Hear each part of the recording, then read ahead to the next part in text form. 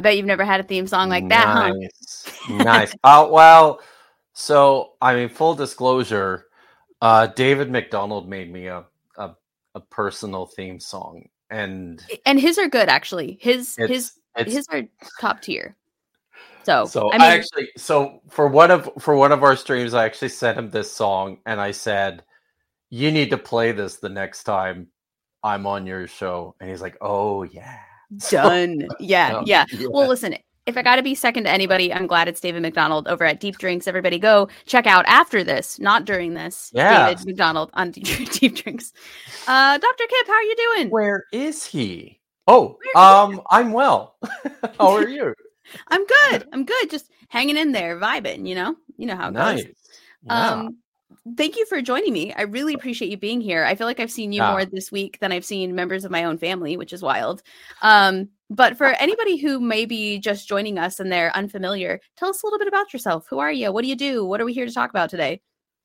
Sure. So my name is Kipp Davis. I'm a biblical scholar specializing in Hebrew Bible, the Dead Sea Scrolls, early Judaism and the Dead Sea Scrolls in particular. I also run a YouTube channel where I do my very best to educate people about the Bible in creative, informative, and I think exciting ways. I also have a course, an online course that you can take at MVP Courses called Real Israelite Religions, Facts on the Ground, and Propaganda in the Bible. Interesting. And the lecture that I have that I'll be giving today is drawn from the course. It's not the same lecture though, because in addition to the course, I'm actually working on putting together a book based on the course. So, excuse me, this is a bit of a test drive today. You're gonna get a chapter of my book along with the PowerPoints. And then David will get the whole course and the whole book on his channel. So that's how we work. No, that's awesome. No, I'm stoked. No, good. Me too. So very cool. Yeah. And then you had mentioned that you were going to do your presentation in 3 parts, and that after each part, you'll have kind of an open Q&A. So keep that in mind, folks. I'm going to be starring your questions and your comments so that I can compile them for Dr. Kipp at these moments. But please don't hesitate to throw them in the chat whenever you got them, because we'd love to see them. Excellent. Cool. Yeah. It's all you. Right. Are we ready to go here? Okay. I'm ready if you are. Okay. So is the title screen up? Yes. Okay. I don't see it on that one. Oh, why not? Oh, back. Oh, that's why. Does it do that? Oh, look at that. Wow. Yay! I learned something new about something else new about my son's computer. Wow. We've been learning, for people joining us backstage, we were learning a significant amount about how all of this works. So you're getting the raw, real version. Absolutely. All right. So, thank you again, Sydney, for the invitation. I'm excited to do this. So as I mentioned, this is a lecture drawn from my online course and expanded into a book that I'm presently writing as well. So my purpose generally is to educate about the fascinating parts of the Bible, and this material I'll be delivering today about Yahweh more specifically. I would call myself a counter apologist, but I want to make it clear that I'm not an anti-theist. Right. And one of the things that I'm going to hopefully be doing today is to show how theology, properly done, properly thought through, can still be a useful, functional part of the lives, not just of religious people, but of all sorts of people. So part of what I want to do is to help illustrate this, how to do Old Testament theology, for lack of a better term, as skeptics, as atheists even.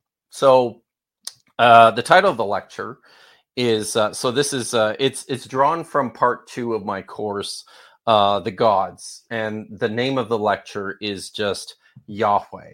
It's broken into 3 parts. First, we're going to be reviewing the Song of Moses, which is a text in Deuteronomy chapter 32, and you're going to learn to love it this time, Sydney. I'm sorry, okay? I'm sorry. I'm sorry. I'll never doubt Deuteronomy again. Don't. It's the backbone. Deuteronomy is the backbone of the Bible. So we're going to go into this very, very ancient piece of literature. The Song of Moses is one of the oldest parts of the entire Bible, even older than all the other portions of the book of Deuteronomy and most of the rest of the Torah. So we're going to spend some time on that. In the second part, I'm going to discuss how Yahweh is very much like the Canaanite god Baal, who was a storm god. And in the third part, we're going to get into some of the theology of this, and specifically Yahweh's meaning for the later writers of the Hebrew Bible. And hopefully I'll provide a new way of thinking for a lot of people about Yahweh in the audience when they approach the text. So let's begin with the Song of Moses. Can everybody see that? The slide switched? Yes. Looks good. All right. That's great. Okay. So the Song of Moses is widely regarded among scholars as one of the oldest individual texts of Israelite literature. It is preserved in Deuteronomy 32. Now, there's a parenthetical comment that appears just before the song in Deuteronomy 31:30, setting it historically at the time of the Exodus in the Bronze Age. And it says, "Then Moses spoke in the ears of the whole congregation of Israel the words of this song all the way to the end." Now, as old as the song is believed to be, it was not ever spoken by Moses, and there's no word on why he chose not to sing it either. Maybe he just couldn't sing, right? I don't know. So, no, the book of Deuteronomy itself is thought to have been written much later, during the reign of Josiah, who was the king in Jerusalem between 640 to 609 BCE. And we first learn about Deuteronomy from the programmatic national epic, appropriately known by scholars as the Deuteronomistic history. Most people know this work by another name because it comprises the entirety of the biblical books, Joshua, Judges, Samuel, and Kings.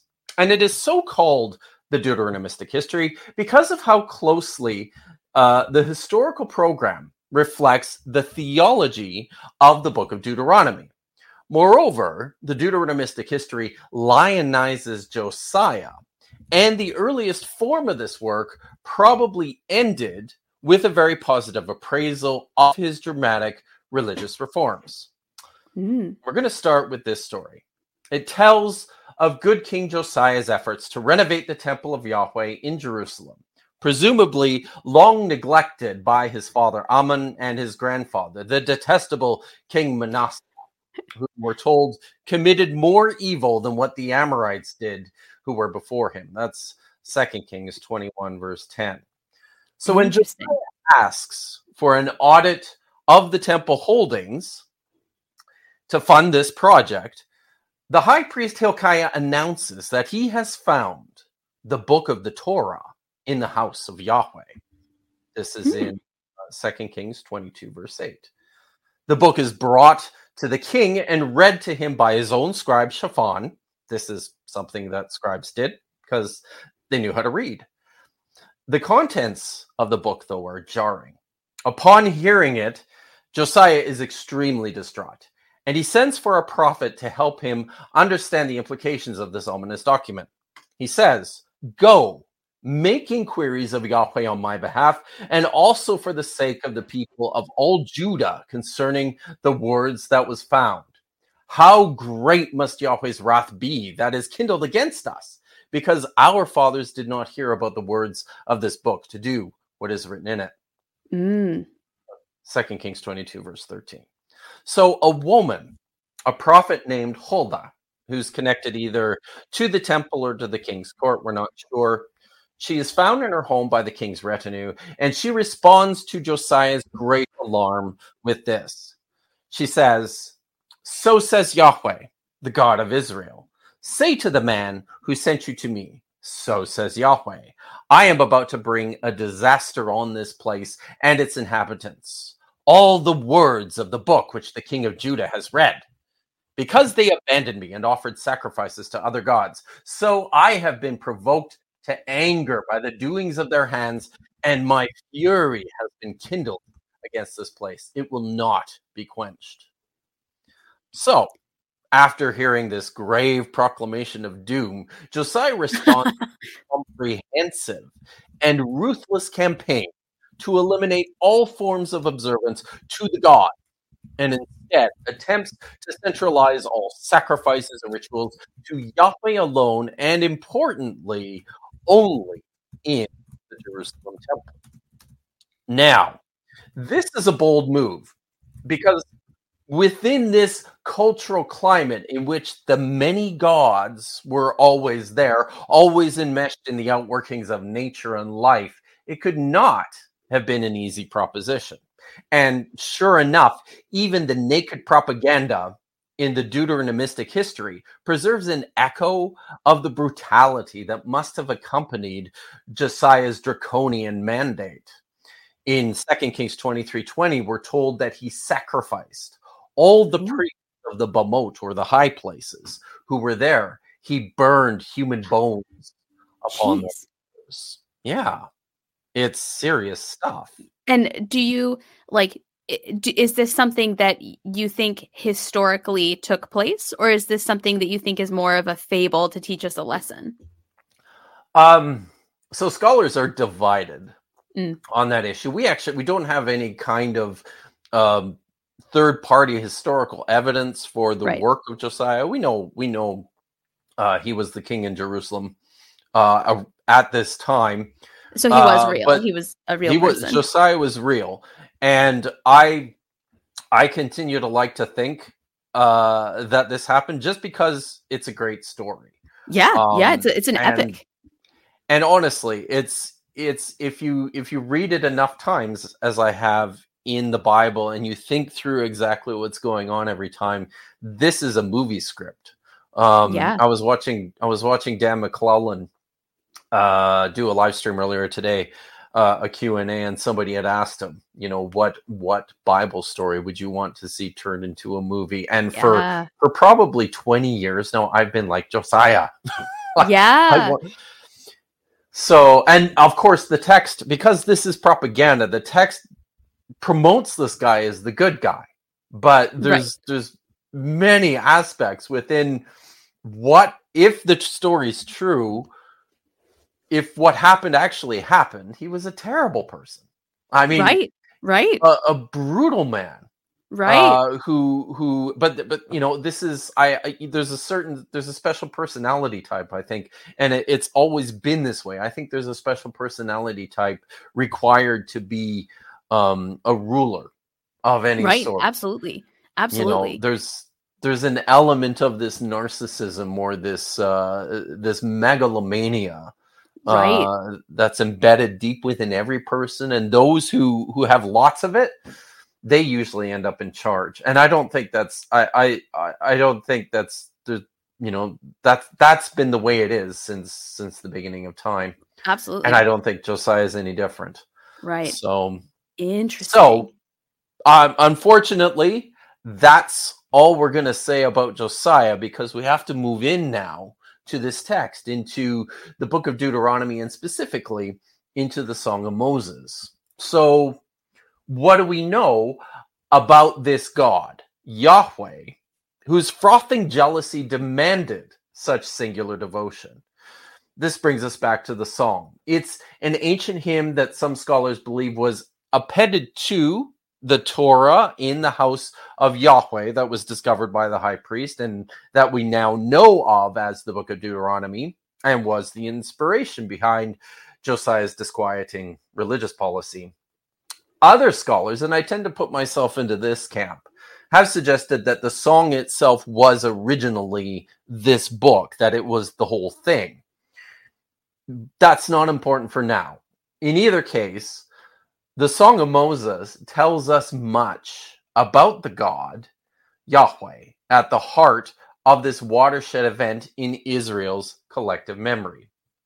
And I'm going to now just read through my translation of the Song of Moses in Deuteronomy 32 in 2 parts. Give ears, sky, let me speak. Let the earth hear the words of my mouth. May my teaching fall like rain, my speech distill like dew, like gentle rain on new grass, and like showers on tender plants. For the name Yahweh I will call out. Ascribe greatness to our God. Hatsur is a Hebrew word meaning the rock. His work is perfect. Yes, all his ways are justice. A faithful God without deceit, righteous and upright is he. Working against him, does not their blemish belong to his sons? Twisted generation and perverse. Do you repay Yahweh with this? Foolish people, not wise. Is not he your father who created you, the one who made you and set you up for life? Remember the days of old. Consider the years of one generation after another. Ask your father, and he will show you. Your elders, and they will tell you. When Elyon apportioned the nations an inheritance, when he divided the sons of Adam, he fixed the borders of the people according to the number of the sons of Israel. So Yahweh's portion is his people, Jacob, his allotted heritage. He found him in a desert land, and in the howling chaos, the desert. He encircled him, he cared for him, he gazed upon him like a tiny man in his eye. Like an eagle that awakens its nest, gliding over its hatchlings, spreading its wings, catching him, carrying him on its pinions. Yahweh alone guided him. There was no one with him, God of a foreigner. He made him ride over the Bamot, or the high places of the land, and he ate the produce of the field. He suckled him with honey from the cliff face and oil from the hard stone. Tsur, there's that word again. Butter from cattle and milk from sheep, with the fat of lambs, rams, sons of Bashan, and goats, with the very finest wheat. Blood of grape, you will drink wine. But Yeshurun, this is thought to be a pet name for Israel. Yeshurun grew fat and kicked. You grew fat, thick, and engorged. Then he abandoned God who made him and scoffed at Tsur, his salvation. They inflamed his jealousy with strangers. With abominations, they provoked his fury. They sacrificed to Shadim, no God. Gods whom they had never known. New ones who came but lately. Not those whom your fathers knew. Tsur gave birth to you. You forgot. You forgot El, who was in labor with you. Yahweh saw and spurned them by the provocation of his sons and his daughters. And he said, and now this is Yahweh speaking, let me hide my face from them. I will see how they fare to the end, for they are a perverse generation, sons, no loyalty among them. They alone have inflamed my jealousy with no God. They enraged me with their emptiness or their vapors. So I will make them jealous with no people, with a stupid nation. I will anger them. For fire is kindled in my nose, and it burns to the depths of Sheol. That's the underworld. It devours the earth and its produce, and it flares up against the foundations of the mountains, and I will heap disasters upon them. I will exhaust my arrows on them, empty of hunger and emaciated by Resheph, poisonous Ketev, and fang of beasts. I'll talk a little bit about what these things are as I break this down in a bit. I will unleash these forces against them with venom of things that crawl in the dust. Outside the sword shall be reaved, and inside terror. Young man and virgin alike, nursing child with the man of gray hairs.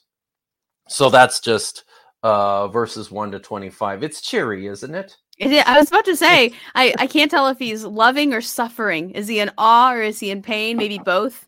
A little bit of all. It's a bit bipolar. Honestly. It is. Now, one of the things about the song that is particularly great is so this is This is Hebrew high poetry. The original text itself is quite exquisite, and it is very well written. And because it's so old, there's lots and lots and lots of scholarly conjecture about what much of the meaning of individual words and phrases within this text even means. Interesting. So, and for that reason, my translation is going to differ a lot from various ones that you'll see in your published English Bibles. I'll talk a little bit about some of the those variances as we go on here. But I think the message of the song is pretty clear, even if we don't fully grasp all of the spectacular word pictures. Yahweh's anger burns against his people because they've inflamed his jealousy toward other gods. The song is pregnant with divine imagery that is unsurprising in view of stories that we find elsewhere in the Bible, in particular stories about the family of the gods in places like Genesis 6 or in the opening chapters of the book of Job. But here in Deuteronomy 32, we have mention of a god, El Elyon, and Yahweh together. So first, you still there? Yep, I'm here. Okay, sorry, you broke off for a second, and all of a sudden I'm like, oh no, what happened? Oh, no. All I right. was just saying that's interesting. Okay. And this is referenced, this other god is referenced in the Bible? Yeah. There's a lot of, and we're going to talk about this throughout the lecture, that there's this interaction and there's this interplay between a variety of deities throughout the Hebrew Bible that tends to get flattened by the English translations. And the evangelicals. Not even that. I think it's just by long-standing church tradition over thousands of years, and Jewish tradition too. Yeah. Right, because these are we have to understand, these are texts that are very, very ancient, but that were inherited by these later groups who had different ideas about what the texts even meant or how to use them. Right. Right. Absolutely, like an ancient game of telephone, basically. I guess in a manner of speaking. Translation telephone, maybe? Yeah. It's let's go with that for now. I have to think it through though. But you'll see the text here on the screen. First, you have Elyon dividing the nations, and Yahweh is receiving his inheritance. That's in verse 8 and 9. Then Yahweh, elsewhere in the text, is giving birth to his people, and El is in the throes of labor. That's in verse 18. But in this second passage, Yahweh is called by another name, Tsur, which means rock. And it's by this name, it's repeated 4 or 5 times throughout the Song of Moses. It's by this name that the speaker proclaims Yahweh's greatness. He says, the rock at the very beginning. His work is perfect. All his ways are justice. That's verse 4. Tsur is then pictured as a doting mother, nursing his precious people, Jacob, his inheritance. It says in verse 13, he suckled him with honey from a cliff face, literally nursing him as if on his breast, but it's a cliff face. and oil from hardstone, and it repeats the name again, Tsur. I just like saying it. Tsur. Yeah, well, I picture some guy who's just like the ultimate like Viking man, just like being nursed with like rocks and honey and oil and stone from a man's teat. Yeah, man's teat. Yeah. So, but these same indulgent people who were coddled by Yahweh or Tsur, they abandoned the old gods for strangers. It says they scoffed at Tsur, his salvation. They inflamed his jealousy with strangers. And then we read inflamed jealousy a lot, I've noticed. Yeah. It's easy to do. It certainly is. And this is a prevalent aspect and a fairly interestingly unique aspect of Yahweh relative to other gods of the Canaanite region is his total insistence that he just can't share power with anyone. So no, it's got to be me, guys. Stop asking me to share. It's true, right? So these same people were indulgent. It says they scoffed at Seward, his salvation. He inflamed his jealousy with strangers. Among these were upstart rivals, abominations, and unknown gods. It says that they were new gods and no gods, divine creatures called Shadim in verses 16 to 17. What the Shadim were is not entirely clear, but it's most likely a loan word from an older language, Akkadian, where there it's used of both protective and malevolent spirits or low-level cosmic deities. As if this portrait of malice in the divine council was not clear enough, though, there is a textual corruption in verses 8 to 9, which makes it abundantly so obvious. Now, in the Masoretic text is the standard Hebrew version of the Old Testament from which all our Bibles are translated. And unsurprisingly, this appears in most of our modern English translations as well. In verses 8 to 9, we are told that Elyon apportioned the nations and he fixed their borders according to the number of the sons of Israel. This brings to mind for the astute ancient Hebrew reader that 70 sons of Jacob. I was going to say, there's a lot of sons of Israel. There's a lot of sons of Israel. Yeah. So in Genesis 46, 26 to 27, Jacob, otherwise known as Israel, when he migrated to Egypt from Canaan to escape the famine, is said to have had 70 sons. 70 descendants that went with him down there. And there they increased and swarmed and became a great and mighty nation. One so well read could also connect this number to a list of 70 nations in Genesis chapter 10. The descendants of Noah and his sons, Shem, Ham, and Japheth, who populated the whole world. However tidy this alignment appears, it does not reflect the original text of this ancient hymn, which also predated the tales of legend in Genesis and Exodus by centuries at least. So there's an older form of this song known from the Septuagint, which is the Greek translation of the Hebrew Bible, as well as in a Hebrew. It's also known in Hebrew in a fragment of a small manuscript from the Dead Sea Scrolls that you now see on your screen. So that was really cool. That effect you just did. That was neat, eh? You like that was pretty tight. Yeah. So this is a fragment of 4Q Deuteronomy J, 4Q 37.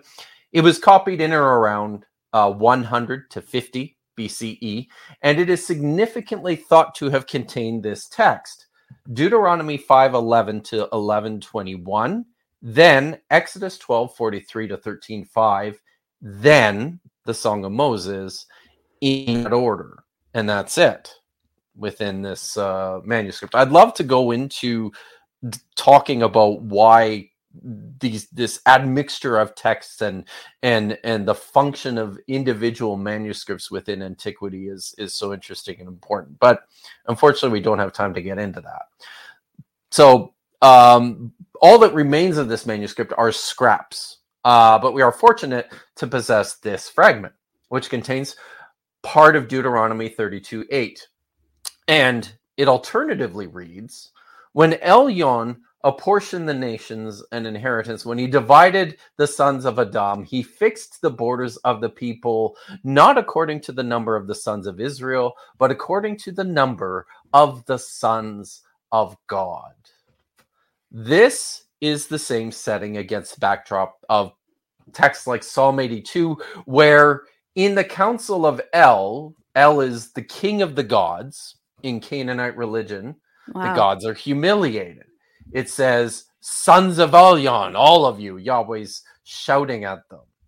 The passage that continues makes better sense of this picture, in which Elyon is not affixing boundaries on the basis of the number of Jacob's sons, but is rather dividing the nation between his own sons, their inheritance, the sons of El in the divine council. And this corresponds neatly with the well-attested tradition throughout the ancient Near East in which the sons of the gods numbered 70. How about that?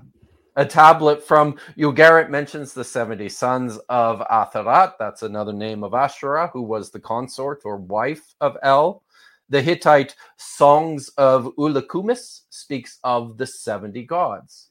So in the following verse, it says that Yahweh's portion is his people Jacob, his allotted heritage. So Yahweh's inheritance that he receives from his father, El Elyon, is Jacob, his people, cherished and adored, a reflection of himself. Now this, I apologize if this is a dumb question, but was 70 sons as much back then as it is today, or was it not unusual for people to have, with their concubines and things like that, to have that many offspring? Would people have read this and been like, whoa, that's a lot of kids? No, or would they have thought that's a lot? Okay. Yeah. I mean, you would encounter something like this, I think, in a handful of royal households. You would right. I was thinking royalty or somebody of power. It's still a ton. That's still a lot of kids. Like there's never been a time where that wasn't a lot of kids. Yeah. This is this is Warren Jeff's territory. So I'm moving on though. So Jacob or Israel is Yahweh's inheritance, and they're his precious, adored people. They're a reflection of himself. One of my favorite lines in the poem is this one. You know, they're like a baby that Yahweh cradles in his arms. He gazes into his eyes of this precious little bundle, and he sees his own face staring back at him like a tiny man in his eye. It's rather precious. It's beautiful. Yeah. So Yahweh's deep love for his people is intense. It says he plucked him out of the desert in verse 10. He protected him and he cared for him like a bird of prey, carrying him aloft over the heads of predators in verses 11 to 13. He gave him the best food, the best meat and wine in abundance, we read in verses 13 to 14. Yahweh is determined that his people know it was always him and him alone. It says there was no one with him, God of a foreigner, in verse 12. The pain of Jacob's betrayal cuts deep. And Yahweh spits out at this point an affectionate hypocorism. This is a name of endearment, but covered in barbs. Yashudan, he says. You grew fat, thick, and engorged. In verse 15. His adoration rebuffed. Yahweh is incensed. I will heap disasters upon them. I will exhaust my arrows on them. Empty of hunger and emaciated of Reshef, poisonous Ketev, and fang of beasts, I will unleash against them the venom of things that crawl in the dust. That's verses 23 to 24.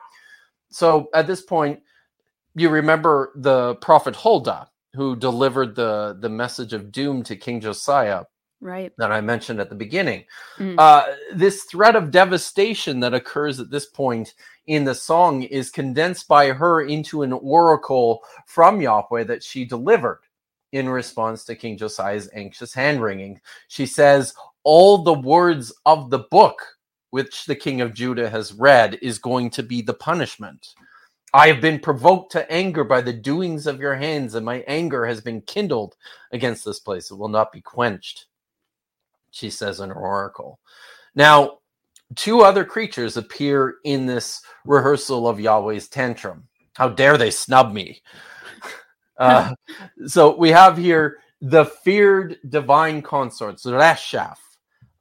We know pretty prominently, actually, from other Canaanite texts. This is a very ancient god of pestilence and death. And Ketev is a mysterious being who also wields plagues and poison for weapons. And usually, Ketev in particular is associated with arrows. Wow. So, and these are Yahweh's instruments of retribution. They're like arrows in his quiver, according to this poem. Now, however, Yahweh's impassioned rage then takes another sudden turn. And it's directed at those who dared to seduce his beloved Yeshurun. as the Song of Moses continues. And I'm going to skip a bit and then read here from verse 34 to the end in verse 43. Is this not hidden in storage with me, sealed in my treasuries? This is still, or is it? Yeah, this is still Yahweh speaking. Sealed in my treasuries. Vengeance and retribution are mine. In due time, their foot will slip. For near is the day of their calamity. It races quickly to meet them. For Yahweh will judge his people, and he will be turned on account of his slaves when he sees that the power is gone and no one is left, slave or free. He will then say, where are his gods? And here's the response. Tzur, the rock, they took refuge in him. And Yahweh is dissatisfied with that response. He says, those who ate the fat of his sacrifices, drank the wine of their libations, let them rise up and help you.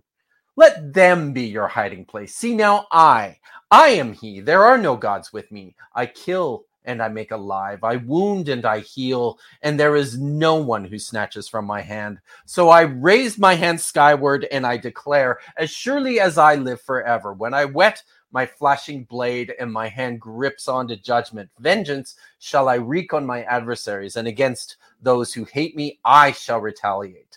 I will make my arrows drunk with blood. My sword devours flesh, blood of the slain and the captive, the head of the enemy leader. And that's the conclusion of Yahweh's speech. And the song then ends with this: acclaim sky, his people, worship him, all the gods. For the blood of his sons he shall avenge. Vengeance he will turn back on his enemies, and he will atone for his land and his people. So it's such beautiful terror. I know, right? It's such poetic terror and like anger and destruction, but also it's written with such awe. Yes, it's a really remarkable piece of literature, and I wanted to dive into that to start, just essentially to make this point that this God Yahweh, predominantly in his earliest expressions, is a God of war. He's a God of blood, violence, and retribution. And before we move on to the second part, if there are any questions, if you have... Yeah, I starred some of the questions that came in. So the first one is, I'll pull it up on the screen for people to see. Is Jehovah a proper name for the God of Israel? I'm so happy that question was asked. And I'm not going to answer it now because that's coming up. Oh, is it? Okay. So is that all right? I hope, Winston, that's okay. And I'm needing you to hang on with me because we'll get into that. Hang out with us, Winston. We're getting there. And then the next question is this act by Josiah similar to that Egyptian pharaoh that tried to make Egypt monotheistic? Just Josiah was more successful. You know, and I'm not even sure we can. The degree to which Josiah was successful is, I think, debated. And the reason I say that is because the prophet Jeremiah. I did my PhD work with the book of Jeremiah and with texts and traditions about Jeremiah in the Dead Sea Scrolls. Jeremiah started his ministry actually during the reign of Josiah and continued after Josiah died into the destruction of Jerusalem and the Babylonian exile. One of Jeremiah's constant complaints is just how much people are constantly going after worshiping other gods. Chapter 44 of Jeremiah, the entire thing is basically a diatribe that Jeremiah utters against the people for their commitment and their worship to this deity called the Melekhet Hashemayim, or the Queen of the Heavens, or the Queen of the Sky. This is thought to be Ashura, or maybe Atharat, as I mentioned from the Canaanite texts. And within Jeremiah's complaints to the people, they respond to him and say, when we worshipped the Maleket Hashemayim, the Queen of the Heavens, we had it great. We never suffered. We had plenty to eat. Things were good. Why on earth should we abandon that to go and just commit ourselves exclusively to Yahweh? So that to say, I'm not sure how successful Josiah's reforms were. They might have been, at the end of a knife or at the end of a sword. And then once he died, there was just no reason to continue worrying about what might happen to you if you weren't worshiping Yahweh. But yeah, I think oh shoot, I should know the Pharaoh's name. It bugs me that I can't pull it up right now.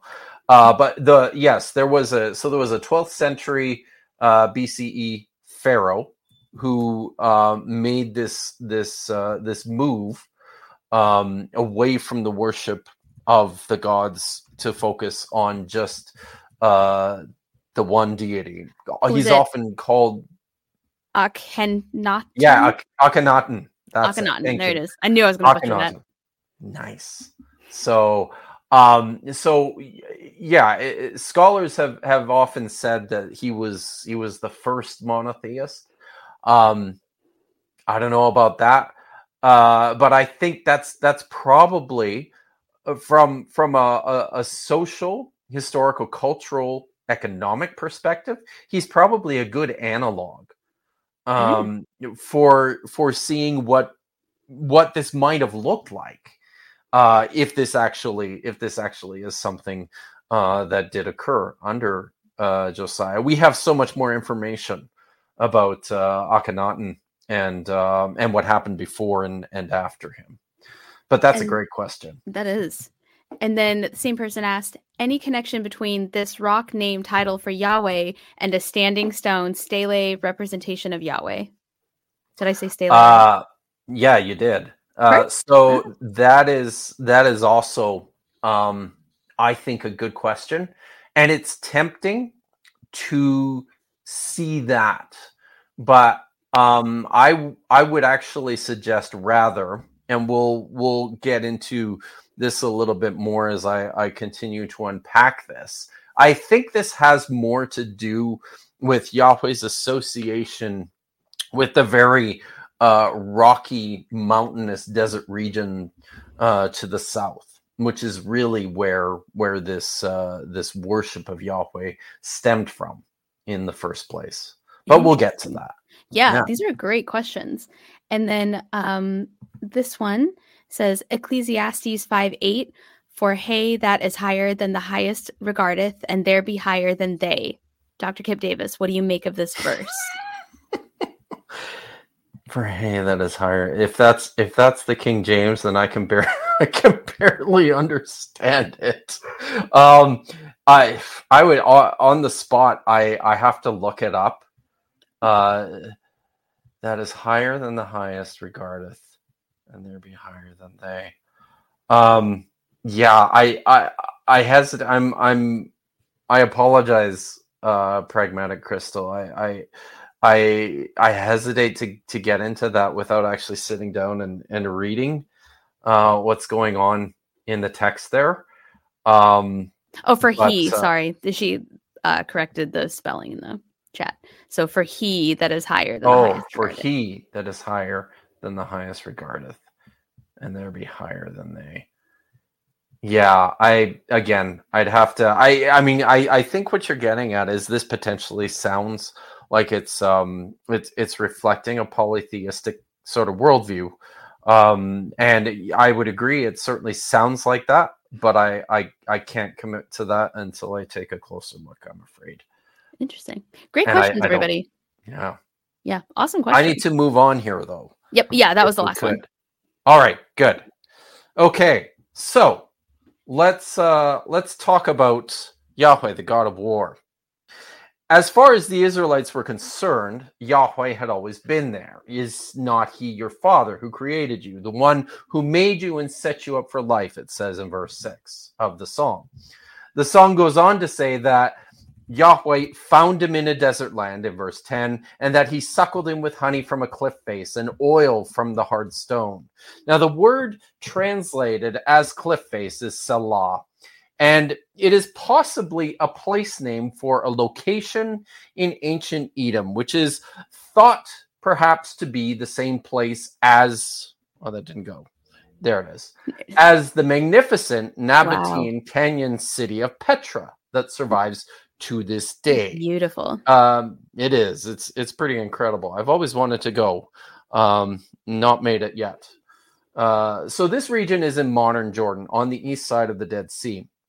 It's barren and mountainous, and this recalls a well-established tradition of Israel's first encounter with Yahweh taking place in the desert to the south. It's a tradition that the 8th century BCE prophet Hosea also knows. He says, like grapes in the wilderness, I found Israel. That's from Hosea 9:10. The eventful first meeting was fictionalized into a story of Moses who experienced an epiphany of Yahweh in the jagged landscape beyond the Negev to the south. We read about this in Exodus chapter 3, verses 1 to 15. It's most commonly cited as the starting point for answering the question of Yahweh's origin. So I'm going to read this text next, and I'm reading my own translation of it, and you'll probably notice some unusual things taking place here. Now Moses, tending the flock of Jethro, his father-in-law, the priest of Midian, drove the flock into the wilderness and came to the mountain of the gods, to Horeb. A messenger of Yahweh appeared to him in a blazing fire from the middle of the bush. He gazed and saw that the bush was aflame, yet the bush itself was not consumed. Moses said, I must turn aside to see this marvelous sight. Why isn't the bush burning? When Yahweh saw that he had turned to look, God called to him from the middle of the bush, Moses, Moses. He answered, I am here. He said, do not come closer. Remove your shoes from your feet, because the place on which you are standing is holy ground. He said, I am the God of your father, the God of Abraham, the God of Isaac, and the God of Jacob. And Moses hid his face, for he was afraid of looking at the gods. Then Yahweh said, I have clearly seen the misery of my people who are in Egypt, and I have heard their cries for help because of his taskmasters. Yes, I know his sufferings. I have come down to snatch him out of the hand of Egypt and to bring him up from that land to a good and spacious land, a land flowing with milk and honey, the place of the Canaanites, the Hittites, the Amorites, the Perizzites, the Hivites, and the Jebusites. Now, look, the cry of the sons of Israel has reached me, and I've seen the oppression with which Egypt is tormenting them. So get going. I'm sending you to Pharaoh. Bring my people, the sons of Israel, out of Egypt. But Moses said to the gods, who am I that I should go to Pharaoh, that I could bring the sons of Israel out of Egypt? And he said, here now, I will be with you. That is the sign for you that it was I who sent you. And when you have successfully brought the people from Egypt, you together shall work for the gods or serve the gods on this mountain. Moses said to the gods, say I have come to the sons of Israel, and I say to them, God of your fathers has sent me to you. And they ask me, what is his name? What am I to say to them? And God said to Moses, Ehyeh asher ehyeh, which means I am being whom I will be. He continued, so you shall say to the sons of Israel, Ehyeh sent me to you. And God said further to Moses, thus shall you speak to the sons of Israel. Yahweh is the God of your fathers, the God of Abraham, the God of Isaac, and the God of Jacob. He has sent me to you. This is my name for all time. This is my invocation from one generation to the next. So this is a well-known passage. And I expect you've already keyed in on some of the peculiarities in my translation of it. What's going on here? There are a number of key references to God in this story. Most prominently, he's identified by the Hebrew word Elohim, which just means God. But in several places in this story, the word appears also with the definite article Ha Elohim. Do you know what a definite article is? No. And you get a grammar lesson today. So the definite article in English, language, in English, yes. So making a word definite is a specifier, right? So it's the God, or in this case, right. Throughout the Hebrew Bible, Ha Elohim has the potential force to indicate a collective of deities. So where it occurs in this text, I've chosen to render it the gods. The same word occurs like this with the definite article 5 times in verses 1, 6, 11, 12, and 13. And without it, Elohim 3 times in verses 4, 14, and 15. In just this short episode. And then to complicate matters further, direct mention is made of Yahweh 3 times in verses 4, 7, and 15. And another word, Ehyah, is used to refer to him also 3 times, all in verse 14. And then the messenger of Yahweh is said to appear in verse 2 in what's becoming a very crowded flaming bush. Yes. Why do you think that is? That they use so many different forms of the word? Do you think it was just an error, like just an editor's error? Do you think there was a deeper reason for that, or multiple layers of editing there, do you think? And I think this is what I'm kind of trying to tease out in my own translation here, is that I think at the heart of it, there's this sense that there are multiple characters involved, but that at some point, whoever put this story together in its latest form has done his best to cobble them all together into the facade of one.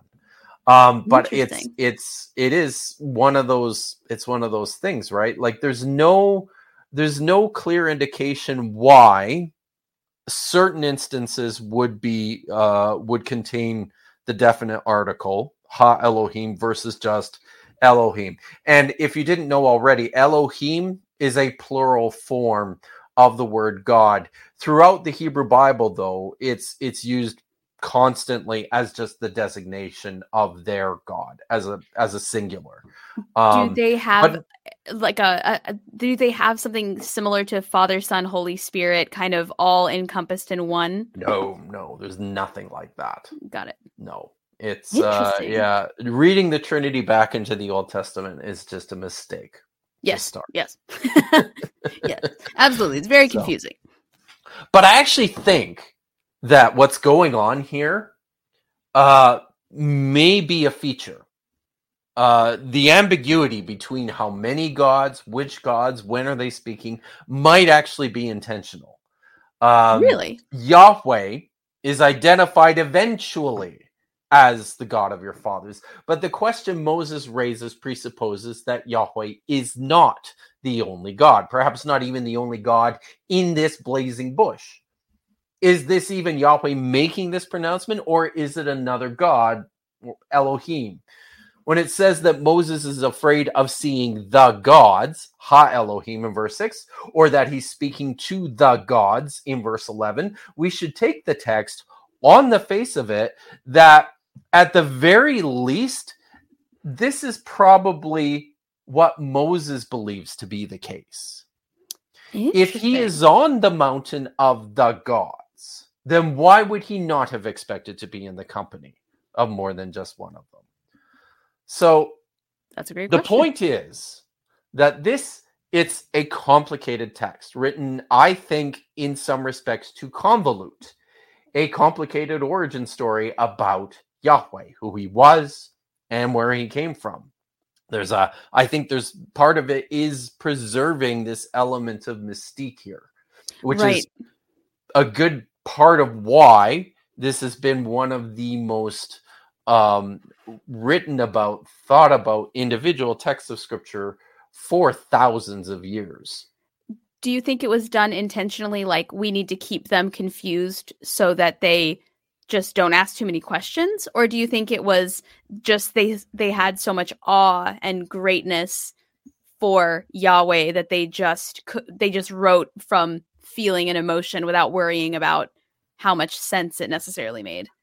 So I think in the later periods, certainly, I think it probably had more to do with the latter, that they're trying to leave it as open-ended as possible, an open question without answering the question. Yeah, and I think this is where like a lot of the mystique and the mystery comes in. If you don't understand something clearly and perfectly, in some ways it remains this transcendent other thing, right? Right. And I Exactly. think that plays a part here. So, but unfortunately, we know very little about the backstory of the war god immortalized in the Song of Moses. But this one feature, that he came from the desert wastelands of the south, seems to echo an historical reality. Numerous sources all promote an ancient southern sanctuary known by various names. Most commonly, it's called Sinai, but it's also called Edom in Judges 5:4, Paran in Deuteronomy 32 and Habakkuk 3:3, Taman in a variety of texts, and very interestingly, also in the 8th century BCE Kentulit Ajrud inscriptions that were found. Oh, what has it been now? I guess it's been about 50 years, but these are very interesting Hebrew inscriptions from the 8th century, which are not biblical texts, but they certainly do contribute a great deal to our understanding of religion in the period of these people. And then, of course, Chorav, as it's known in the story of Moses in Exodus 3. The great biblical and ancient Near Eastern scholar Mark S. Smith is keen to point out that this is a uniquely Israelite feature that is absent from all other Canaanite sources. This idea that Yahweh is a God that came from outside the land of Canaan. He came from the south.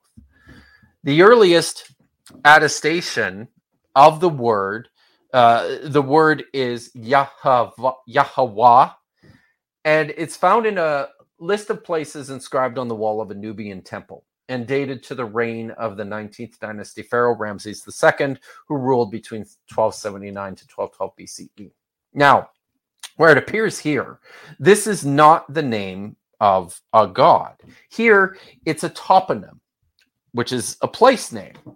It occurs in a listing of regions designated as the Bedouin area and featuring places like Seir in Edom, all within the southern deserts. It's believed that the name of this place, YHWH, either attached itself to the local regional deity or vice versa.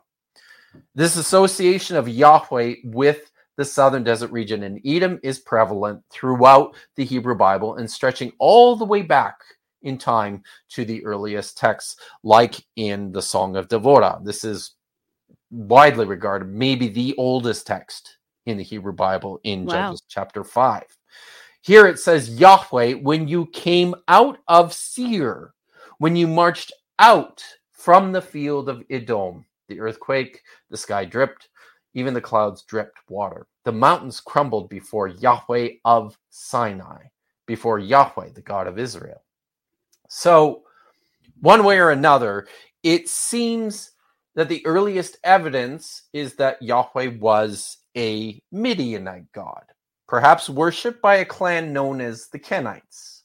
The origins of Yahweh with this group has found its way into the Hebrew Bible tradition by way of Moses, who is said to have lived for a time in Midian. In Exodus 2:15, it says that Pharaoh sought to kill Moses, so he fled from before Pharaoh. He settled in the land of Midian. He settled by the well. In several places, Moses' father-in-law, who's known by various names, he's called Jethro or Ruel or Hobab. He's identified as a Kenite priest from the land of Midian. I've listed a handful of texts here on the screen where that occurs. Now, in keeping with the early descriptions of Yahweh in the Song of Devorah above and in the Song of Moses in Deuteronomy 32, we see throughout the Hebrew Bible that Yahweh is a violent, warring storm god. He speaks in the thunder and hurls or shoots bolts of lightning like spears and arrows. Yahweh thundered in the sky. Elyon gave his voice. Hail and fiery coals, it says in Psalm 18:14.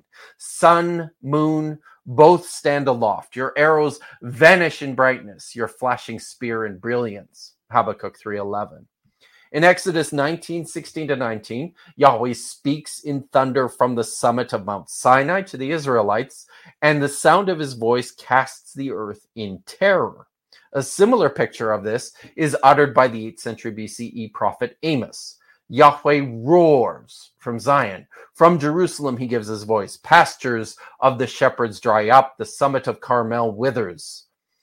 In his most reliable earliest depictions in texts, Yahweh is closely comparable to the Canaanite storm god Baal. However, Yahweh, like Baal, is not just a storm god. He is also recently usurped control of the divine assembly, the council of the gods. Yahweh's distinction as a great warrior also rivals his dominance among the gods and probably stems already from an earlier period. So he's altogether very much a doppelganger of Baal, the conqueror, who also thunders from the sky. This is from the Baal cycle, tablet 4, column 7. Baal opened a break in the clouds. Baal sounded his holy voice. Baal thundered from his lips. The earth's high places shook. It sounds very similar. Yeah, absolutely. Interesting. Now, and there's more. As Baal rules from Mount Zaphon, this is far in the north, so too does Yahweh rule from Zion, which is the mountain on which the Jerusalem temple was built. In Psalm 48, verses 1-2, it actually says that Mount Zion is Zaphon. So it's replacing, it's actually claiming this mountain that's way in the distant north, that's Baal's mountain for Yahweh, and basically relocating it to his temple in Jerusalem. He is a god of the mountains, who in the stories from Exodus resides on Mount Horeb, as we read, or Mount Sinai. Fire is both a sign of Yahweh's presence and a weapon. The story of the Exodus features Yahweh's presence manifesting as both a column of cloud each day and a column of fire by night. You can read about that in Exodus 13:21. In the story of Yahweh's contest with Baal in 1 Kings chapter 18, he defeats him with fire from the sky. The prophet Elijah there says, "Answer me, Yahweh, answer me. Then this people will know that you, Yahweh, are God. Then you will turn their hearts back." And the fire of Yahweh fell, and it consumed the burnt offering, the wood, the stones, and the dirt. It even licked up the water in the trench. And the people saw, and they fell on their faces and said, "Yahweh, he is God. Yahweh, he is God." So Yahweh also has control over the waters of the earth, the sea. Much like Baal's own mastery of the sea, Yahweh too has conquered the dangerous oceans to the west. By a blast of your nose, the water has piled up. Streams stood like a dam. Tahomot, or the depths, congealed in the heart of the sea. The enemy said, "I will pursue, I will overtake, I will plunder, spoil. My life will have its fill of it. I will unleash my sword, my hand will possess him." You blew your wind, the sea covered him. They sank like lead in the majestic waters. Who is like you among gods, Yahweh? Who is like you, glorious in holiness, by praises feared, doing wonders? That's Exodus 15, verse 8-11. Also another very, very ancient text in the Hebrew Bible. In the book of Jonah, this is a story that everyone's familiar with. Yahweh famously manipulates the sea in order to catch his fleeing prophet. But maybe what you didn't notice is he's pictured throwing the wind like a javelin. It says, Yahweh hurled a great wind at the sea. There was a tumultuous storm on the sea. in chapter 1, verse 4. It's a similar depiction of Yahweh's wind weapon as that which we see in the Exodus traditions. It says that Yahweh drove back the sea with a fierce east wind the whole night. He made the sea into dry land. The waters were cleaved in half by his mighty wind weapon. This is a scene that's repeated in the story of Israel's conquest of Canaan, when the people cross over from the eastern shore of the Jordan River into the land of Canaan. It says the waters flowing from above stood up, rising like a single heap. So Yahweh is also the God who controls the rain. The showdown between Yahweh and Baal, I mentioned in 1 Kings 18, happens as a result of a great drought in the northern kingdom. By the life of Yahweh, this is Elijah speaking again. God, Yahweh, the God of Israel, whom I serve, there will be no dew nor rain these 2 years, except by the sound of my word. That's 1 Kings 17:1. The second creation myth in Genesis 2 similarly sets Yahweh as the master of rain, growth, and fertility.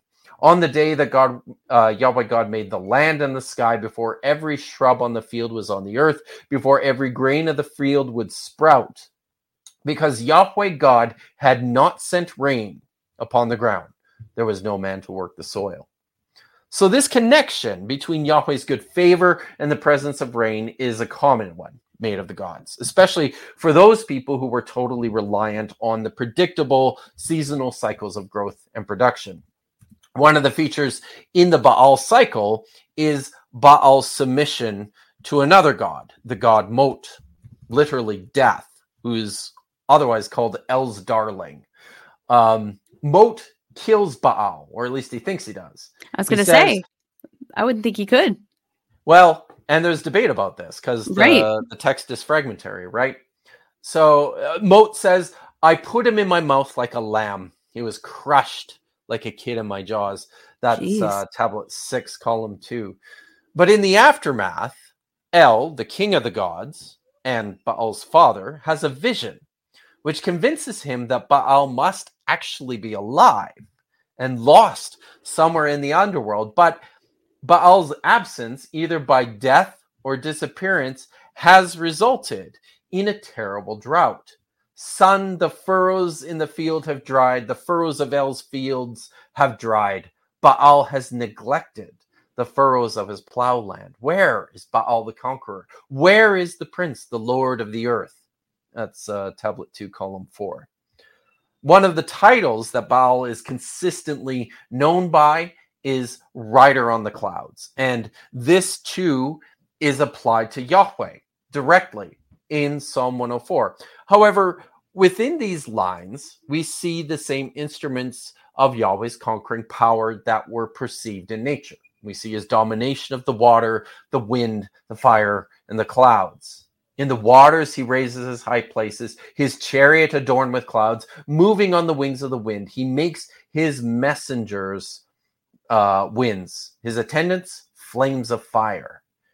And this brings us back finally to the formidable presence of Yahweh, the God of war, in the Song of Moses, in the last few verses of Deuteronomy 32. And I'll just read those again for you now. Okay. See now, I am he. There is no God with me. I kill and I make alive. I wound and I heal. There is no one who snatches from my hand. So I raise my hand skyward. So this is Yahweh declaring a vow. As surely as I live forever, when I whet my flashing blade and my hand grips onto judgment, vengeance shall I wreak on my adversaries. And against those who hate me, I shall retaliate. I will make my arrows drunk with blood. My sword devours flesh, blood of the slain and the captive, the head of the enemy leader. So, who is Yahweh? He is Israel's warrior God.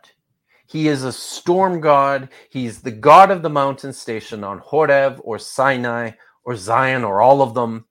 He's the God who brandishes fire and lightning and controls the waters of the earth, the sea, the rivers, the rain. Yahweh is Baal in every respect but name.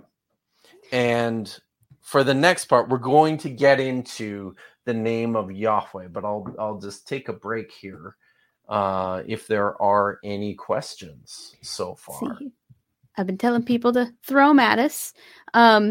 This is more of a comment, but I thought it was interesting. They said maybe a good part of ancient Israel lived in Midian and moved to Canaan. So the thought is that whether I need to say at the outset here too, as far as scholars can tell, the Israelites were not particularly much different from the rest of the Canaanites. They were just a group of Canaanites. So the way this works, it's thought that this God Yahweh came up from this southern region and first ended up in Samaria, which is actually more to the north. This is the capital of what came to be the northern kingdom, Israel, the more powerful, more populous, more wealthy kingdom, compared to the kingdom of Judah to the south, which was much smaller, where Jerusalem is, where the ruling seat of the house of David was actually it was basically just a little garrison town, especially in comparison to this kingdom in the north, which was much more wealthy and powerful. But the idea is that that's Yahweh ended up there first, and then probably after the Assyrian conquest of Israel in the mid to late 8th century,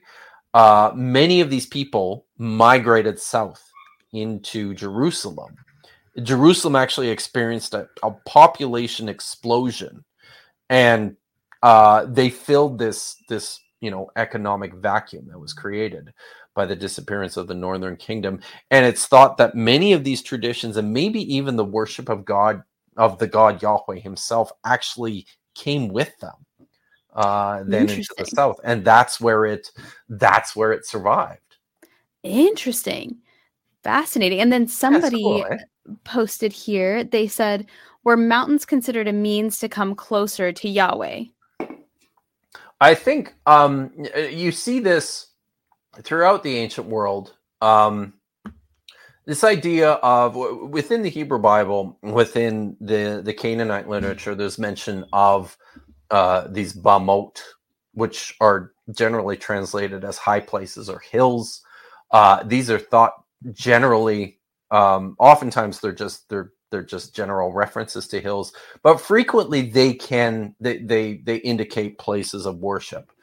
You see also within Mesopotamia, in Babylon and in Nineveh, the construction of these great ziggurats, these stepped pyramids, which actually were temples or worship platforms.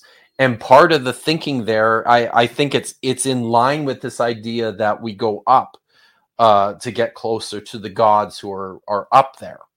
When I teach this course, I tend to say, like the gods are part within this ancient mindset. The gods are part of this world. They're not spiritual, like they're not these ethereal, immaterial. They're very much real beings who live amongst us and are part of the cosmos. They're just very, very far away. They're beyond they're beyond reach, physical reach, which is why you can't see them. Right. And the only way you can interact with them are through these special conduits, which appear quite frequently on mountaintops or hilltops, or they'll build these huge platforms as a means to get closer. And I think there's something to that. Yeah, absolutely. And it's interesting to me how much they could do back then without all of the technology it takes for us to get high up on mountains. I would be fascinated to find out how it was they did that, other than just being raised in maybe high altitude areas. And then this person asked, what is the difference between Yahweh and Shaddai? Shaddai? Shaddai? Sorry. Yes. I'm from Arkansas. And yes, it looks like Galax answered his or her own question. That these are best understood as different deities who over time came to be combined. So the most when Genesis speaks of the patriarchs, and in particular Abraham, worships El Shaddai, this ancient god, which probably was a distinct divine figure at some point, who, much later in time ended up getting amalgamated with Yahweh. Yahweh just kind of swallows up all these other rival deities and their divine attributes. Yeah. It's quite interesting. This is also the most I've ever heard spoken about, like a god and power and revenge and might, and not heard a word about the devil, which is also very fascinating. When there's so much. There's like so much without him, but I feel like American Christianity often focuses almost solely on devil versus God, when there's this entire narrative that has nothing whatsoever to do with Satan or the devil or sin, and it's just about the wrath of God, basically. So, the stuff that we're talking about now takes place and then was written down at a time before there ever was a devil. Right. Which is just so interesting that one culture can base its entire existence basically around somebody that wasn't even being written about at this point. Yeah, I know, right? Mm-hmm. Now, I'll say one more thing, and then I'm going to move on here to the theology part. So when I teach this course, and when I teach about the gods, an important point to make is that within the ancient Near Eastern mindset, within this culture, these cultures out of which the Bible came, the gods were not, good or evil. Right. Gods were like people. They were just bigger and better, more powerful, more consequential, but they harbored all the same sorts of feelings, and they were subject to the same sorts of weaknesses. I mean, here in this text, Yahweh is nothing but insanely jealous all the time. That's like the whole chapter. Is he's just very, very, and he's even saying it. He's like, I am jealous, and you are making me jealous. Yes, exactly. Like that self-awareness is spot on, to be honest. There, good for him. Good for you, Yahweh. So yeah, like thinking of it in these terms of gods are good, and there's this malevolent force is the wrong way to think about it. The gods competed with each other, and ancient people would provide service and worship to certain gods, either based on their regional, like based on location. If there's a patron deity or a national deity, like what Yahweh became for Israel, then you worship that god. But there's you give service to certain gods depending on what you want from them, right? And what you think they can provide for you. That's a fascinating version, and to me, honestly, I like this version better than the American evangelical version. This one makes a lot more sense. It's like, yeah, I was gonna say he seems kind of jealous, and they're like, yeah, he is. He even says it multiple times. Yeah, exactly. Fascinating. And not righteously so. Like jealous, like your crazy ex-boyfriend is jealous. Right. It's that kind of jealousy. It's that kind where he even says like, yeah, and you made me that way, so this is your fault. Like he literally says that. I think he does wonderfully say that. Chaotic. It's true.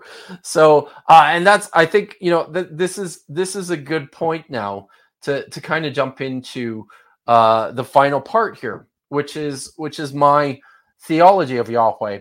And I'll start with this. An important element of the gods, something that I introduce when I teach this course, the whole course, is that the gods are functional, and their entire persona is wrapped up in that function. So a god basically is what a god does, as we will come to see. Interesting. Yeah. That phrasing is interesting. I enjoy that. Oh, good. I think I might have come up with that. I don't know. I'm sure I'm not the first, but I'm going to start with the story, though. The third installment of the Indiana Jones film franchise premiered in the late spring of my grade 10 year, before anyone watching was even born. and I and my friends went straight from school on opening night to do something that nobody does anymore either. We stood in line for hours to get the best seats to see Indiana Jones and the Last Crusade. So, in the climax of this film, Indiana Jones must pass a series of mortal trials in order to save the life of his father, dying inside the threshold of an ancient medieval shrine in the Canyon of the Crescent Moon. This is located somewhere in the Kingdom of Hatay in modern Turkey. Having narrowly escaped the first deadly test, he happened upon a jumble of Latin letters carved on stones on the floor and a clue, the word of God. Only in the footsteps of God will he proceed.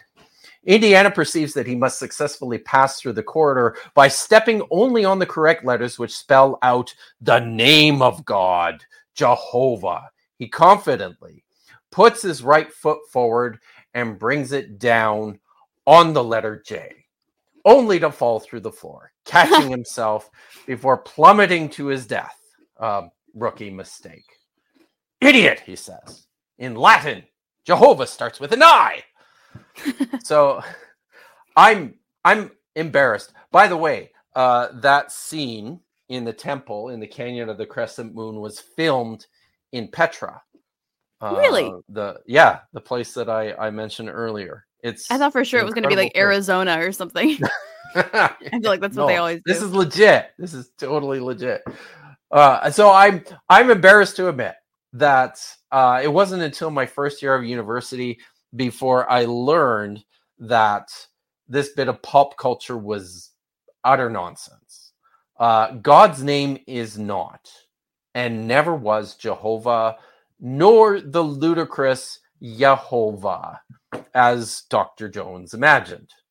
No. Winston is quaking in his boots, I bet. You're ready for it, Winston? Yeah. This word was invented by German theologians in the 19th century by attempting to read a Hebrew word that was never meant to be read. So Hebrew is, that's supposed to go. There we go. Hebrew is a consonantal language. It's comprised of 22 letters, but with no actual vowels. Vowel sounds were, from the beginning, supplied by the speaker, but of course, this had the potential to sow confusion over time as Hebrew passed out of vernacular usage.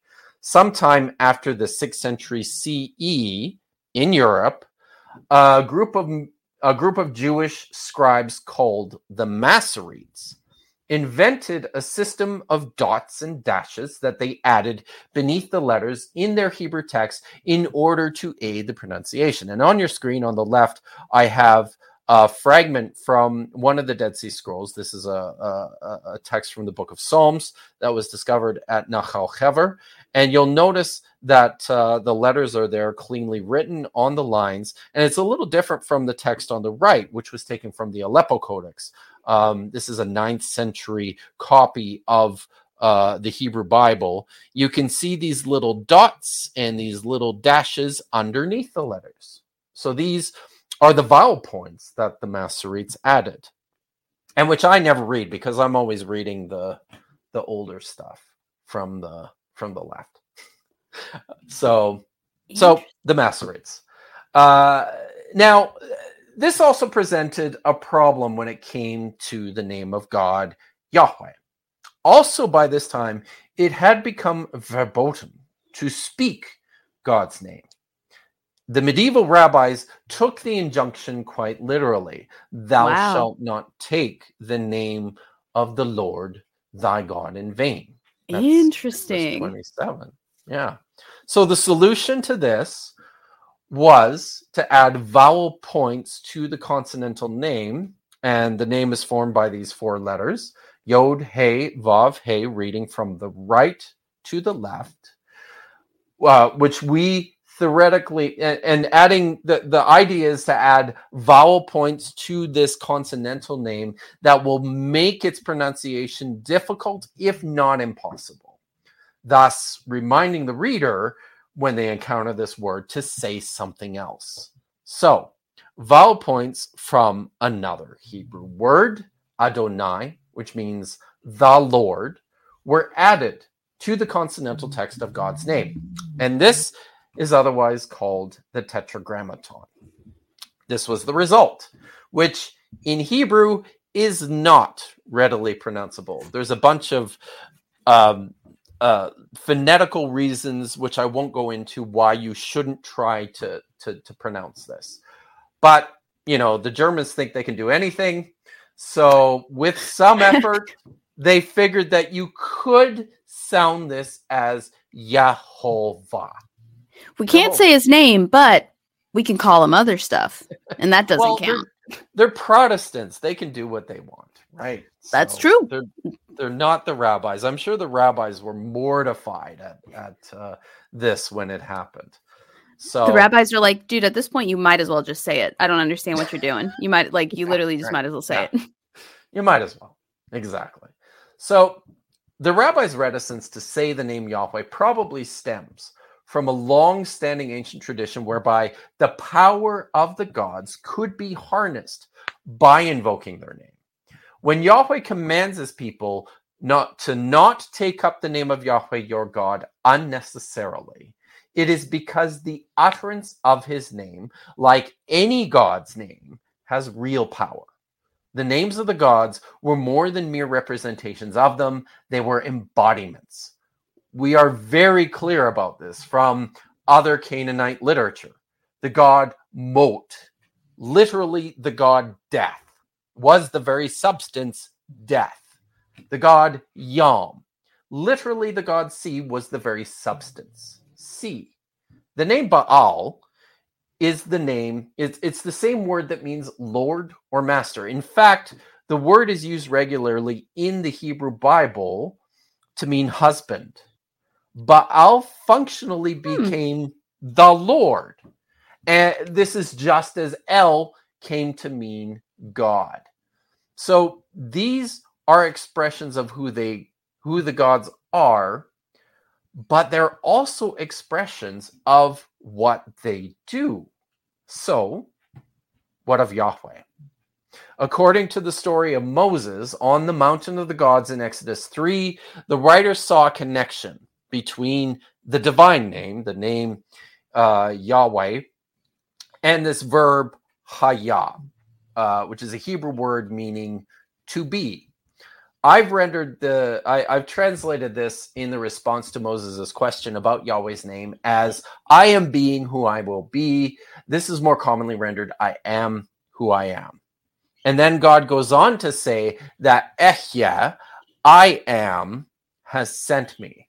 Yahweh has sent me to you. He says that in verses 14 to 15. However, especially without the benefit of accurate vowel pointing, there's no sure way of knowing what this word, the name of God, even is. Is it an active or a passive verb?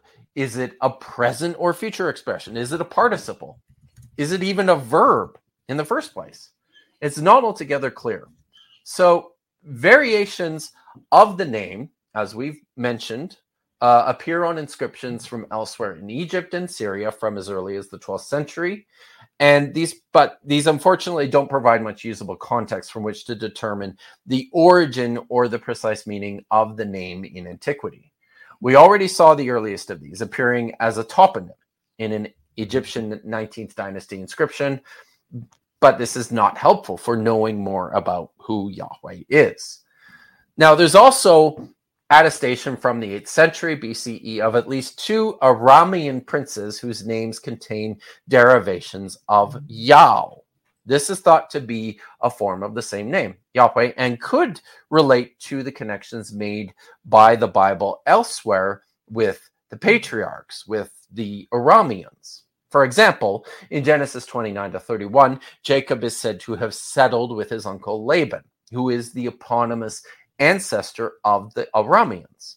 In Deuteronomy 26, there appears to be something like an ancient creedal declaration in which the Israelite speaker identifies himself as the descendant of a wandering Aramean.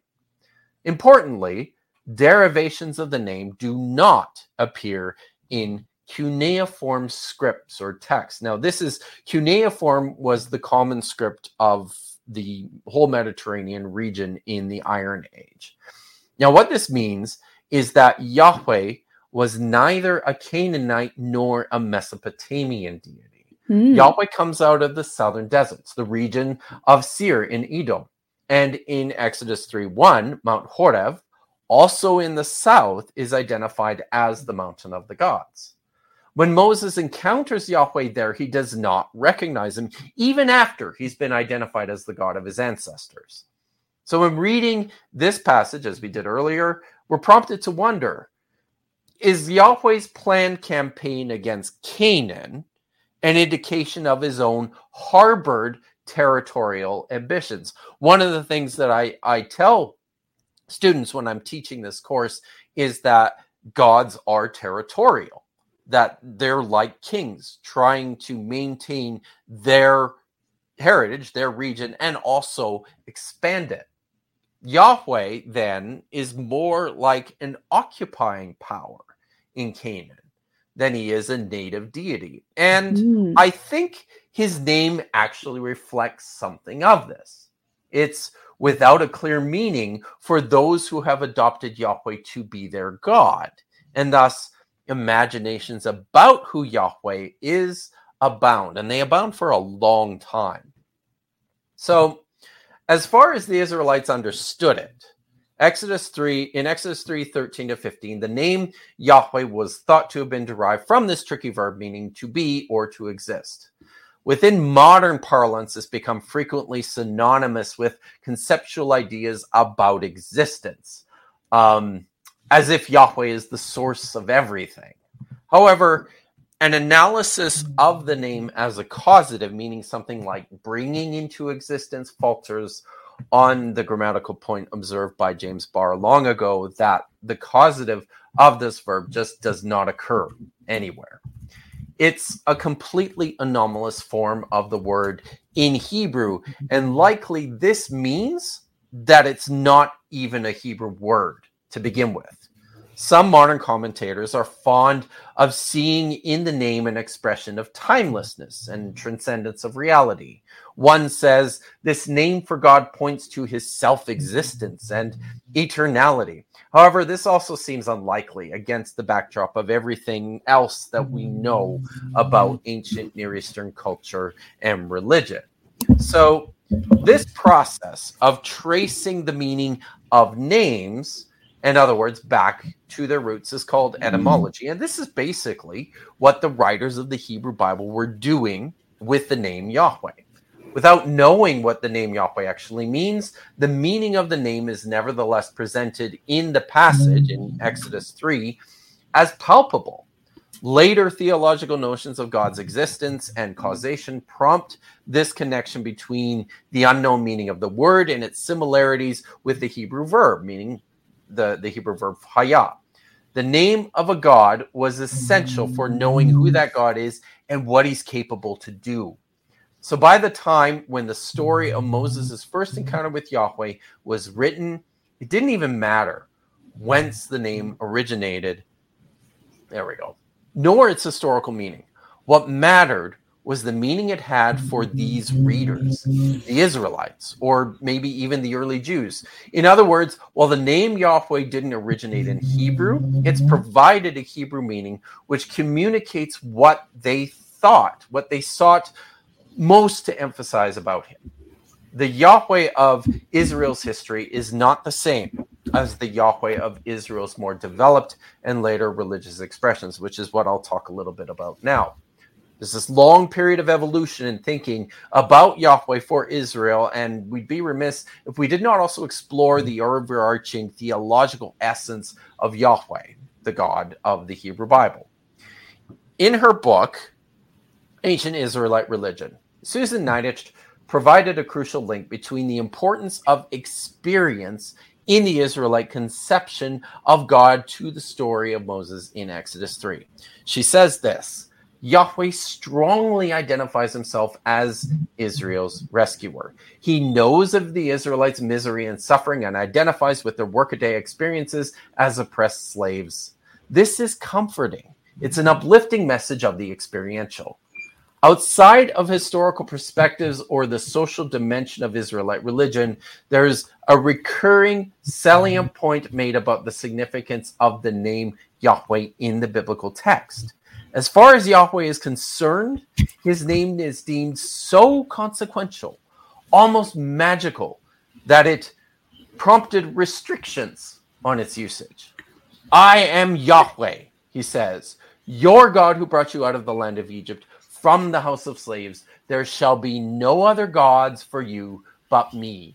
You shall not take up the name Yahweh your God unnecessarily, for Yahweh will not leave anyone unpunished who takes up his name without reason.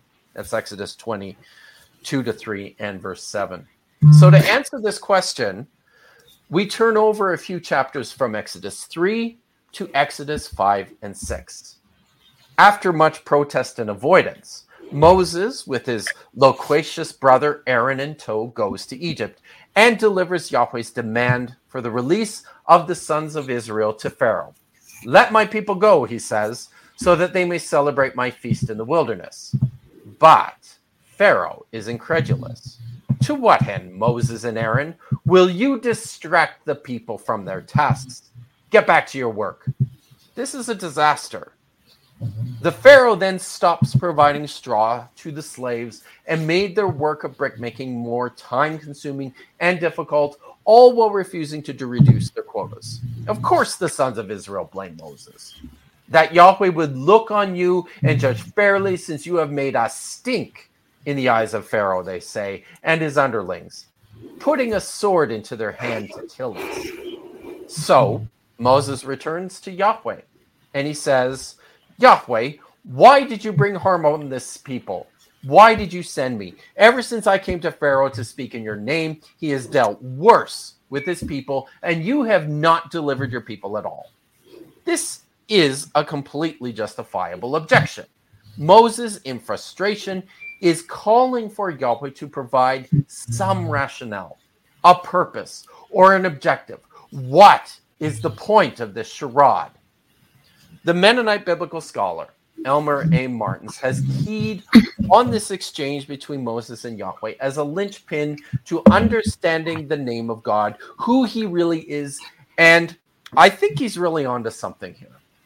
He says a hesitation and uncertainty underlies his question. In colloquial language, one might phrase that question, God, what are you up to? The whole enterprise of the anticipated deliverance is called into question. Moses has just entered into his assignment. He thought he knew what was involved, but now that opposition has set in more vehemently. He steps back and in measured cadence asks the elementary but entirely basic question about his message. Why did you ever send me? Now, I might quibble with the degree of Moses's measured cadence, but the point is that he is directing responsibility for what has happened to Yahweh. You have done nothing to deliver your people, he says in verse 23. Then Yahweh said to Moses, you shall soon see what I will do to Pharaoh, for with a strong hand he will send them out, and with a strong hand he will drive them out of his land. A deliberate connection is made between Moses's accusatory question and Yahweh's capacity to act. You have done nothing, he says. Oh, so you shall soon see. If a God's name is inextricably tied to their function, then how does this now inform us about who Yahweh is? What does this say about Yahweh's existence? God spoke to Moses and said to him in chapter 6, verse 2, I am Yahweh. When Yahweh speaks, he invokes his own name. He does so here and then 3 more times in response to Moses. I am Yahweh. Yahweh's name is the fulfillment. of Moses' expectations and the outcome of his own divine activity. But why? Yahweh continues. I appeared to Abraham, to Isaac, and to Jacob as El Shaddai. But by my name, Yahweh, I did not make myself known to them. I also established my covenant with them to give them the land of Canaan, the land in which they lived as nomads. So now I have heard the groaning of the sons of Israel for myself, those whom Egypt has enslaved. I have remembered my covenant. Say to the sons of Israel, I am Yahweh. I will bring you out from under the burdens of Egypt. I will rip you out of their enslavement. I will reclaim you with an outstretched arm and with great acts of judgment. I will take you for myself, my people, and I will be your God. Then you shall know that I am Yahweh, your God, the one who has brought you out from under the burdens of Egypt. I will bring you into the land of which I raised my hand and vowed to give to Abraham, to Isaac, and to Jacob. I will give it to you, a possession. I am Yahweh. So, what is Yahweh's job? What is his purpose? I'm going to leave you with two things. First, Yahweh is the present God. In Exodus 3:12, he declares to Moses, I will be with you. That is the sign for you that it was I who has sent you. The sign of Yahweh's power is his presence, but more than for just the here and now. The recollection of ancient promises is also invoked as a present resolution to the ambiguity of God's identity in the past. In chapter 6, verse 3, Yahweh calls himself El Shaddai. El was the name of the great god of Canaan, and Shaddai is the singular intensified form of Shaddim, the mysterious, malevolent, or protective spirits from Deuteronomy 32:17. Translators commonly render this as God Almighty, and it is the appellation by which the ancient patriarchs knew El in the folk tales in Genesis. Genesis 49, verses 28 to 29 says, by the hand of the bull of Jacob, there the shepherd, stone of Israel, El, your father who helps you, and Shaddai. On the face of it, this seems like it could be a fairly generic designation of a now long forgotten God of the distant past. The self-identification of Yahweh with this ancient God now signals the beginning of the fulfillment of these long neglected promises, which he forgot. Distant memories, now resuscitated by his name. Finally, he's here. Second, Yahweh is the saving God. In verse 6, he invokes explicit self-pronouncements of deliverance. I will bring you out. I will rip you out of enslavement. I will reclaim or redeem you. Within ancient Israelite culture, there is a social obligation among even distant relations of one's family. A man who is constrained to buy out the property of his kinsman in the event of forfeit or crisis, to keep the family property within the holdings of the family. The reason for this was detailed in Leviticus 25, where Yahweh claimed that the land was his, and which he benevolently distributed it to his people, his inheritance, Israel. He says, the land shall not be sold in perpetuity, because the land is mine. For you are tenants and sojourners with me. In all the land of your heritage, you shall provide for redemption of the land. That's verses 23 to 24. The picture of this is painted quite vividly in the book of Ruth. Boaz is a wealthy landholder in the Judean village of Bethlehem, and he has been imposed upon to reclaim the property of his relative, Elimelech, who has died. Elimelech had 2 sons, and they had also tragically passed away, leaving behind Moabite wives. Elimelech's own widow, Naomi, is accompanied by one of her daughters-in-law, Ruth, and they are now destitute, but for the goodwill of Boaz, who is set to reclaim her property. He says this before the elders of the village. You are witnesses today that I have acquired all that was Elimelech's, and all that was Chilion's and Mahlon's, those are his sons, from the hand of Naomi. Also Ruth, the Moabite woman, I have acquired. the wife of Machlon, for myself, for a wife, to raise the name of the dead man as his inheritance. The name of the dead man will not be cut off from among his brothers and from the gate of his place. You are witnesses today. So, and I end with this. God is making good on his obligation in this text. And he's also providing the assurance for a restored state of beings. For the readers of this text, the sons of Israel have been wrongfully enslaved and dispossessed by the Egyptians. Now Yahweh is restoring their life and their heritage. He is bringing things back to the way they were always meant to be, through Yahweh's saving power by the inherent substance of his name. The land of Israel becomes this tangible symbol of life with Yahweh. They think of it as an ideal life, an abundant life, and a life wrought by the conqueror Yahweh, the God of war. So that's it. Hooray! Let's see here. It's over! Oh, thank God. No, that was awesome. Thank you, Yahweh. No, maybe.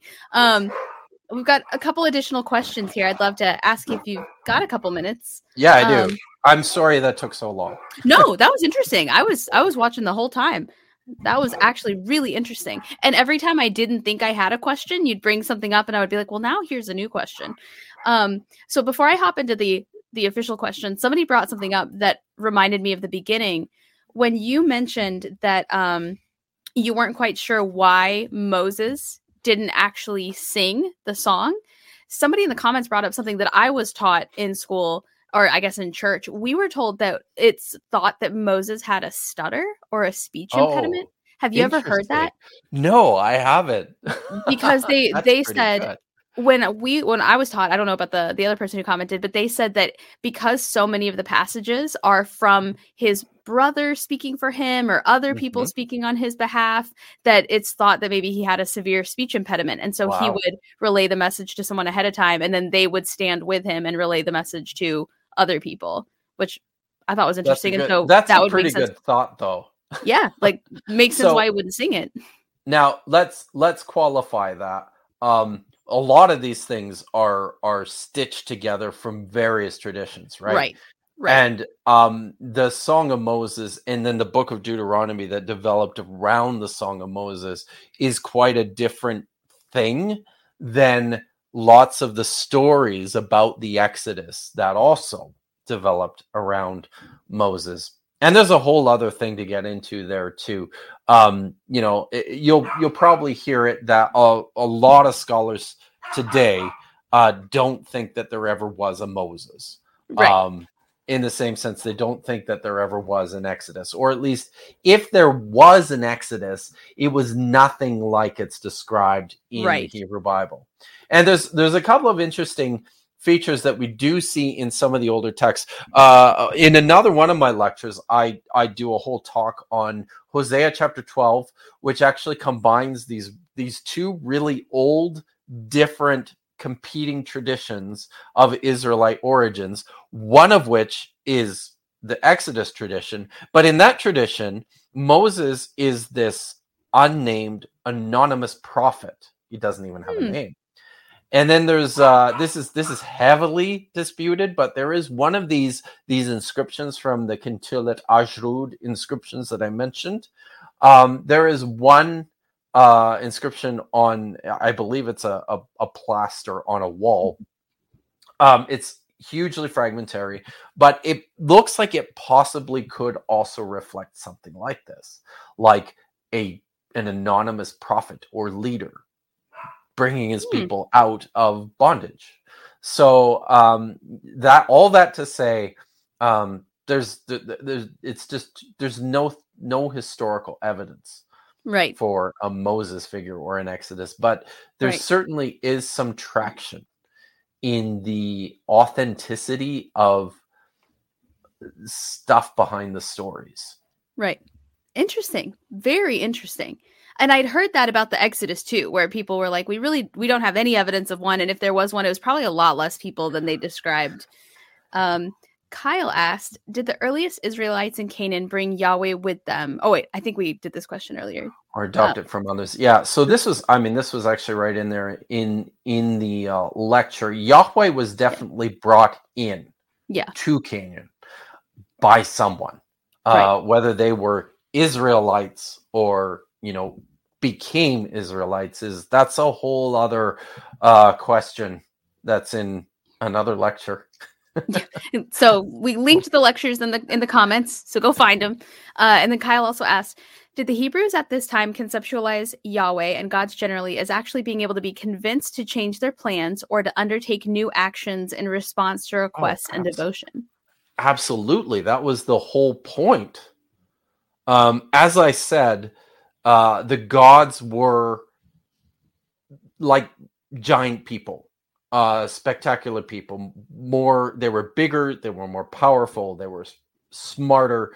They could do things that people were not capable of doing by their own physical limitations, but they also had the same kinds of personalities as people. And if you read your biblical text carefully and without the veneer of hundreds and thousands of years of Jewish and Christian theology, you can see this in the text themselves. The gods, in Genesis, in the flood story, the whole reason God decides to destroy and wipe out mankind is because he has become disappointed. It says he repented literally that he made man. I was just so it's interesting because the word there that's translated as repented or relented, that he made man, in some of the other places where it's used in the Hebrew Bible, it's used of this very violent reaction.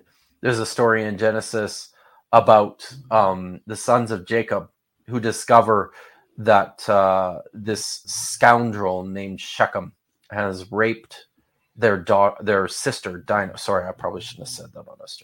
Has assaulted their sister Dinah, and the text, when it says that they sought their revenge on him, uses this word.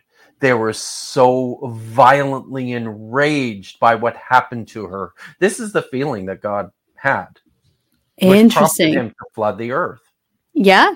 And to me, that honestly makes so much more sense than this 2024 narrative we're often given of like a just and kind God with nothing but examples of violence to reflect upon in the Bible. Nope. It's fascinating to me. I would love to know how we got there, at what point we took that major turn. And then Wannabe Scholar asks, you said in a reply that some of this info is in a book you're writing. Any idea when it will be out? I don't know why it was so hard for me to read just then. I'm hoping the spring. It's probably going to be a little bit later though. I'm about half finished. But yeah, it just at this point it just depends on how much time I can commit to writing these days. So look for it probably in the summer now.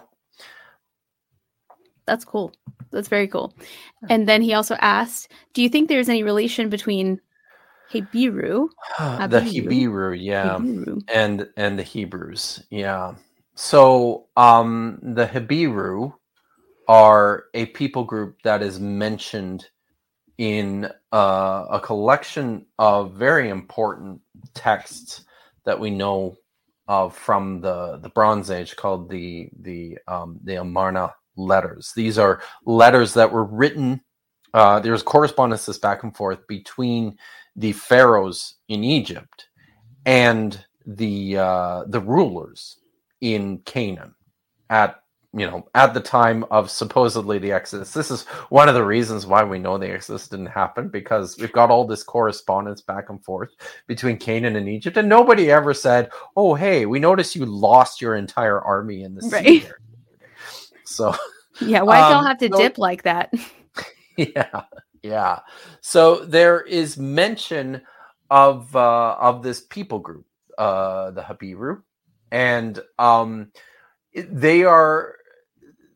there seems to be likely some, you can hear it. It feels like there is a phonetic relationship there between Habiru and Hebrew. The Habiru in these correspondences are described as not necessarily like a distinct ethnic group, possibly, but it seems more like this is a social distinction, and they're like mercenaries who basically run around and cause all sorts of problems for the rulers in Canaan. And this actually dovetails fairly nicely with one of the theories about Israelite origins, which is that they were Canaanites who always lived in the land of Canaan. But then at some point became dissatisfied and disillusioned with urban life, basically, and moved themselves out into the Judean highlands, into the hills outside of these Canaanite cities. And this tracks actually very neatly with a lot of the theology that you read, especially in many of the earlier texts of the Hebrew Bible. There's an idea that's been developed more recently, that the first 11 chapters of the book of Genesis are actually written as a polemic or a reaction to what was considered the most famous story of the ancient world, the Epic of Gilgamesh, which originated in Sumer, and then over the course of thousands of years it came to Babylon and to Assyria, and we found it in Canaan. So one of the ideas is that these first 11 chapters of Genesis is like a reversal or a polemic against the Epic of Gilgamesh. And one of the overarching themes of the Epic of Gilgamesh is civilization.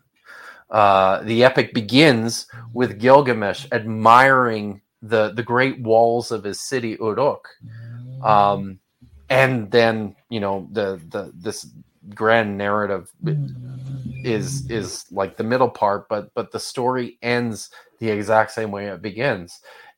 Gilgamesh goes on this great search for eternal life and for purpose and for meaning, and ends up coming back to the city of Uruk and discovering that it's his greatness or the meaning of his own life is in his legacy, which is this great city. And there's these themes of civilization and urbanization that are very clear throughout the Epic of Gilgamesh.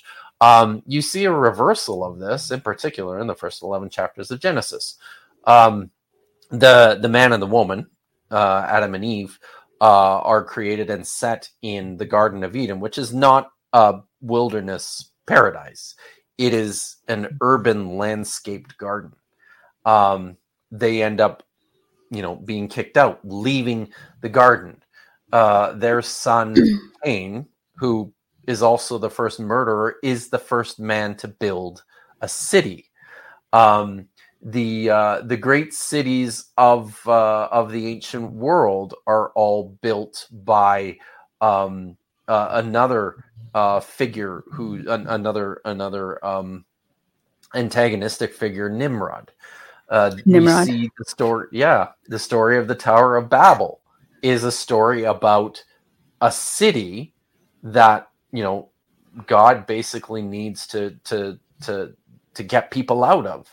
And finally, Abraham leaves the city of Ur and spends his life wandering through this foreign land.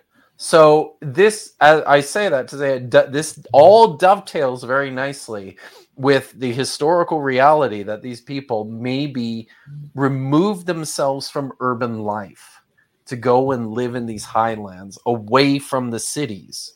And that's kind of where it all started. You know, I'll say one more thing and then we can move on, just because this is a topic that I get kind of worked up about. A friend of mine recently shared with me some literature, and I learned this just through. He's an archaeologist, and he works in Roman period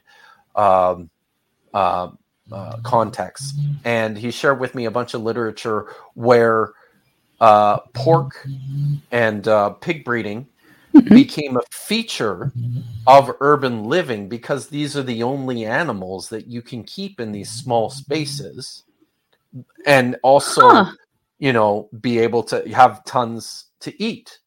So one of the distinctions of these settlements that archaeologists identify as explicitly Israelite is the absence of pig bones. And this is a religious feature as well, right? This is an invective that's very strong throughout the Torah, and then it's something you start to see observed also quite fastidiously in the later Jewish period.